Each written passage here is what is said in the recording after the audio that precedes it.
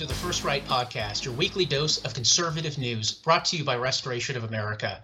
I'm your host, Hayden Ludwig, Research Director for Restoration News. And joining us today is Restoration News Senior Investigative Researcher Jeff Reynolds with a new report on the cult of climate science and how it's targeting you. Jeff Reynolds, welcome to the show.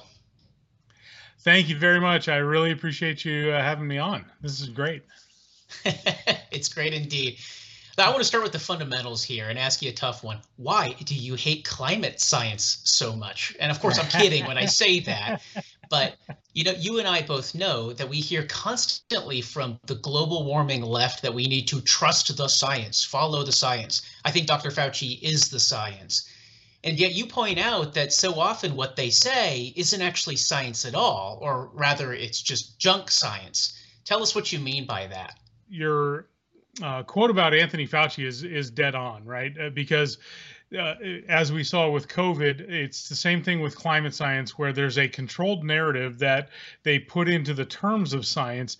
But as Richard Feynman once famously said, science is the lack of faith in the ability of the experts. That's a paraphrase. I'm not saying it properly, but you get the gist of it. That science really is the questioning of experts and the questioning of established knowledge. That's what science is to ask questions and to go into more detail than simply what's established as what we know. If you look back throughout history, scientists have always challenged the established narrative, going back to Copernicus and Galileo and even further than that, So people get in trouble with the government all the time throughout history for questioning the science that has been established by official channels, but that's what we usually call breakthroughs once we actually start realizing what they're actually saying. So in other words, it's not really about consensus, it's about truth, right? Correct. In fact, consensus is not science at all. The search for truth is the search for truth is actually never ending, and we are constantly revising what we know. It was John Clauser actually won a Nobel Prize in 2022, a physicist, for questioning Albert Einstein.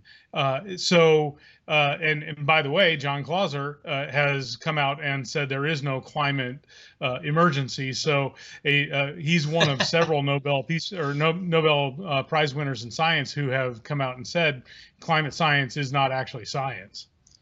I wonder if that makes him the only Nobel Prize winning climate denier in the left's eyes.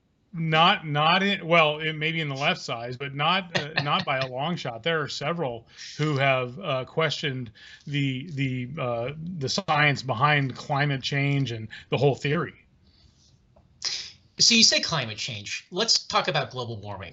Everybody's been hearing this term since the late 1980s, but I actually would expect that many folks listening right now might be surprised to learn that definitionally, global warming is really about CO2, that's carbon dioxide, and other gases having this warming effect in the atmosphere, the infamous greenhouse effect, and not about the changing climate. And yet, as you and I both know, our media ruthlessly markets this term climate change. Jeff, why do these science believers play so fast and loose with the terminology? Well, the way they put it, they are trying to be more accurate by saying that it's climate change and not global warming. What it actually is the fact that they didn't witness global warming for a couple of decades in the measured temperature stations around the globe. So they had to come up with a different term that was more I guess more accurate, but also would still lead people to conclude that they're still telling the truth. It's more propaganda than it is actual science.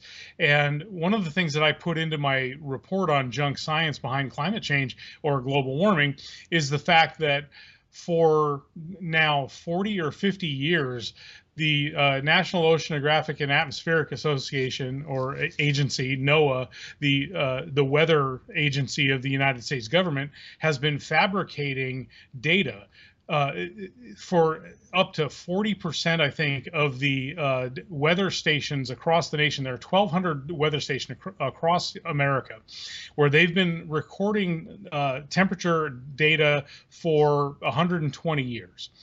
But many of those have gone inactive because either volunteers have retired or moved on, or the equipment is no longer any good, or whatever the case may be. These 120-year-old stations are no longer recording data. So instead of replacing that data with actual observations, they're fabricating the data in 40% of those weather stations. So we don't even have accurate measurements of what the average temperature is. And the other factor that goes into creating this narrative of climate change is that much of it is created using computer models instead of empirical data, instead of observed observational data. So there's a lot of actual fabrication that goes on instead of observation. So, Jeff, what you're saying is stunning, to say the least. I mean, the entire climate change, global warming, call it what you like, agenda here about saving the planet from carbon dioxide emissions from your car if you don't drive a Prius, or from that plane that you took to Mexico last summer with your family. It's all fabricated. The data that it's based on to make that claim is fabricated. And you're pointing out that not only is that not science, it's actually an ideology, and it's promoted and funded by our federal government. That is stunning. Yeah, to the tune of hundreds of billions of dollars that go into it at all levels of government. Just in the United States, if you look globally, it's trillions of dollars. And so, yeah, you're absolutely right that it's being funded by the government and creating a narrative that doesn't match observational data. Another study came out within the last few years that showed that 80% of the observational data that still exists, that is actually still being taken, 80% of the temperature stations across the United States are not showing warming and are in fact showing cooling across the last couple of decades. So that's wow. Yeah, and that's EPA data. That's actually data that they have on their website that people have looked at and said, well, wait a minute, you're not actually showing warming, so what are you talking about? And again, it gets back to your point, right? They had to change the term from global warming to global climate change to make it sound like it was still a valid theory.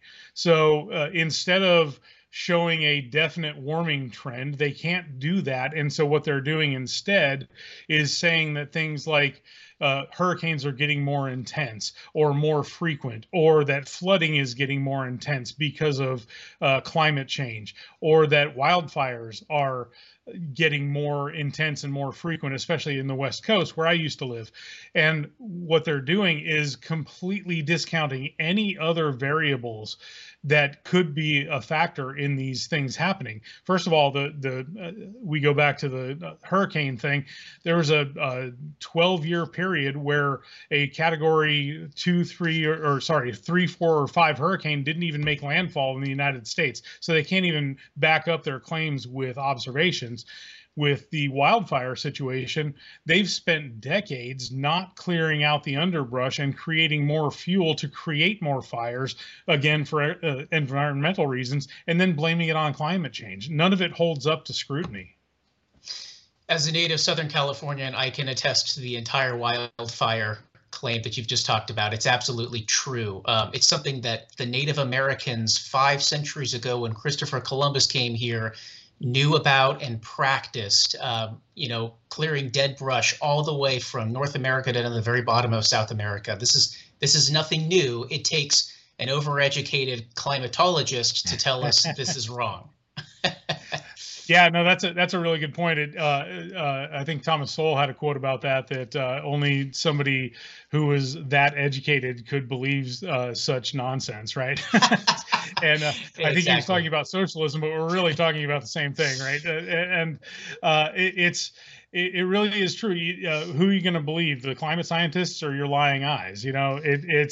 if you look around and you look at the temperature trends, and this is part of my report too, by the way, we don't even have a baseline to know what a normal average temperature is or should be, or even if there should be an average temperature, because so much of it relies on computer models and mathematical modeling, and we saw that recently with the Michael Mann trial over the hockey stick, where he accused Mark Stein, the columnist, of defamation for calling him a fraud.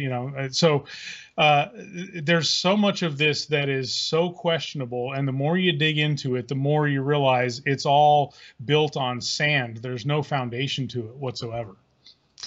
So speaking of foundations, let's talk about the most demonized gas in the world, carbon dioxide, the infamous CO2, right? We know that this is at the heart of the entire global warming, well, scientific claim or ideological claim, whatever you'd like to call it. But, I mean, really what we're talking about is what I like to call, and this is a technical term, breathing, right?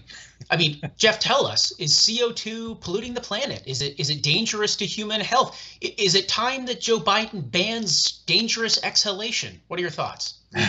Well, they've actually started coming out and saying that there was a study that came out recently that showed human breathing has trace amounts of gas, of greenhouse gases other than CO2. And so we need to curtail that, which is just going to go towards their population control myth and further that idea. But carbon dioxide is unquestionably good for humanity. And the reason it's good for humanity is because it helps plants grow. It's part of the carbon cycle. You learn about this in 8th grade science. And so there's a reason that agricultural operations, for instance, when they have greenhouses in less hospitable climates, they pump in CO2 into the greenhouses they call it CO2 fertilization, right, to create higher rates of growth among their plants so that they can sell them faster and more often. CO2 is good for crops. It's good for growing food. It's good for crop yields in agriculture, and therefore it's good for feeding humanity. Now, wait a minute. The other thing about you're telling me the exact opposite of what we're told, not only by Democratic politicians saying trust the science, but even by many conservative Republicans. Our own President Trump, excellent president, and yet his entire environmental policy was predicated on the idea that it's a good thing to reduce CO2 in the atmosphere. And now you're telling us we should want more of it. Tell us more about that. Well, you talk about reducing carbon dioxide in the atmosphere. We're gonna waste trillions more in government funding to remove CO2 from the atmosphere when it's not even possible. And I'll explain why in a moment. But it's not even possible to remove enough carbon dioxide from the atmosphere because most of it is naturally occurring. There are physicists out there that have studied this with observational science as well as mathematical equations that have shown that the carbon dioxide that is increasing in our atmosphere is about 98% naturally produced. It's about 2% of the increase in carbon dioxide in our atmosphere over the last 120 years is based on human emissions. So we can't remove enough CO2 from the atmosphere to account for all of the natural carbon dioxide that's produced by nature, by biomass, by megafauna exhaling, and all of those things, right? And the other fact that the warmists, the cultists can't get around is the true observational fact that throughout geological history, carbon dioxide increases after warming occurs. Carbon dioxide does not occur before the temperature record shows warming, which means that if it doesn't occur beforehand, it can't cause the warming that we observe. So what that means is you reverse cause and effect. When you see temperatures go up, that actually reduces or releases more carbon dioxide into the atmosphere. It's exactly the opposite of cause and effect that they're claiming. Now, I hope everybody caught that. Of all of the carbon dioxide in our atmosphere right now, just 2% comes from human being emissions. That's your car, that's your gas stove, that's your cow farts. Well, it's methane, but you get the idea. That's your Yeah, breathing. And yet I we're guess told, elephant farts don't count, right? I guess not. Well, they're not in North America, right? But I here you have it. This is critical. I hope people see that. I hope people also understand the last part of what you said there. We're told time and again, we've been told this since the 1980s, that global warming is caused by CO2 emissions, which cause heat to rise, global temperatures to rise. What you're saying is, in a matter of fact, it's the other way around, that global temperatures rise, and as a result, it looks like CO2 and other greenhouse gases rise in the atmosphere as well. Do I have that right? You do have that right, and there's a whole bunch of physics and climatology that goes into why that is. I won't go into it here; we don't have time. But it's I go into detail in my report on junk science at Restoration of America. But yes, that is exactly right. That warming causes a rise in CO2, not the other way around. And yet, our own President Joe Biden and the Biden administration and all his allies in the environmental activist left are touting this thing called net zero. We are supposed to decarbonize the US economy, totally scrub out carbon dioxide from the US economy by 2030. It's about 6 years from now, from the time of recording. Jeff, what does net zero even mean? And in the light of everything you're saying, should we want to go net zero? Oh, we certainly should not want to go net zero. What that means is going 100% electric vehicles. That means going 100% wind and solar and geothermal and all the other alternative energy sources that they've been touting for decades and have not been able to perfect. I'll give you a perfect example. The Inflation Reduction Act that Joe Biden signed into law includes $7 billion for hydrogen hubs across the nation that are supposed to develop technology that will make hydrogen an energy source, carbon-free energy source that will run our manufacturing and our vehicles into the future. And we've been studying this technology since the 50s and even before, because theoretically you can split a water molecule into two hydrogen atoms and an oxygen atom and create this huge exothermic energy source. Electric cars were invented before gasoline cars, and gasoline took over because it was so much more efficient and so much better, and just so much better a source of energy. So it's not because big oil in 1850 decided that they wanted to ruin electric cars. None of it existed. It was just that the better technology won out in the marketplace. For our last question here, I want to change gears a little. We've been bashing these people on the left and their policies, and they say, well, at least we're trying. Jeff, what does an actual positive, prosperous, good energy and climate policy for the United States look like? Last remarks. Yeah, absolutely. And you're right that that's often the argument you hear is, well, at least we're reducing pollution and we've got to do something. And even if it doesn't work, we're still going to see positive benefits of that. That's completely false. What you're seeing as a result of these policies is a reduction, for instance, in nitrogen fertilizer in the agriculture industry. You're seeing a reduction in efficiency in fuel-driven cars, internal combustion engine cars, and you're seeing more tax dollars and resources wasted on technologies that don't work. So what we ought to be doing is pulling more people out of poverty by allowing them to have the freedom of movement provided by an internal combustion engine vehicle and the ability to plow their fields and produce crops and efficiently run an agriculture operation with diesel vehicles, because electric tractors are never going to be able to last long enough in the field to plow all the stuff and reap all of the crops and all of those things, right? You think of a big combine going through a wheat field and reaping all the crops.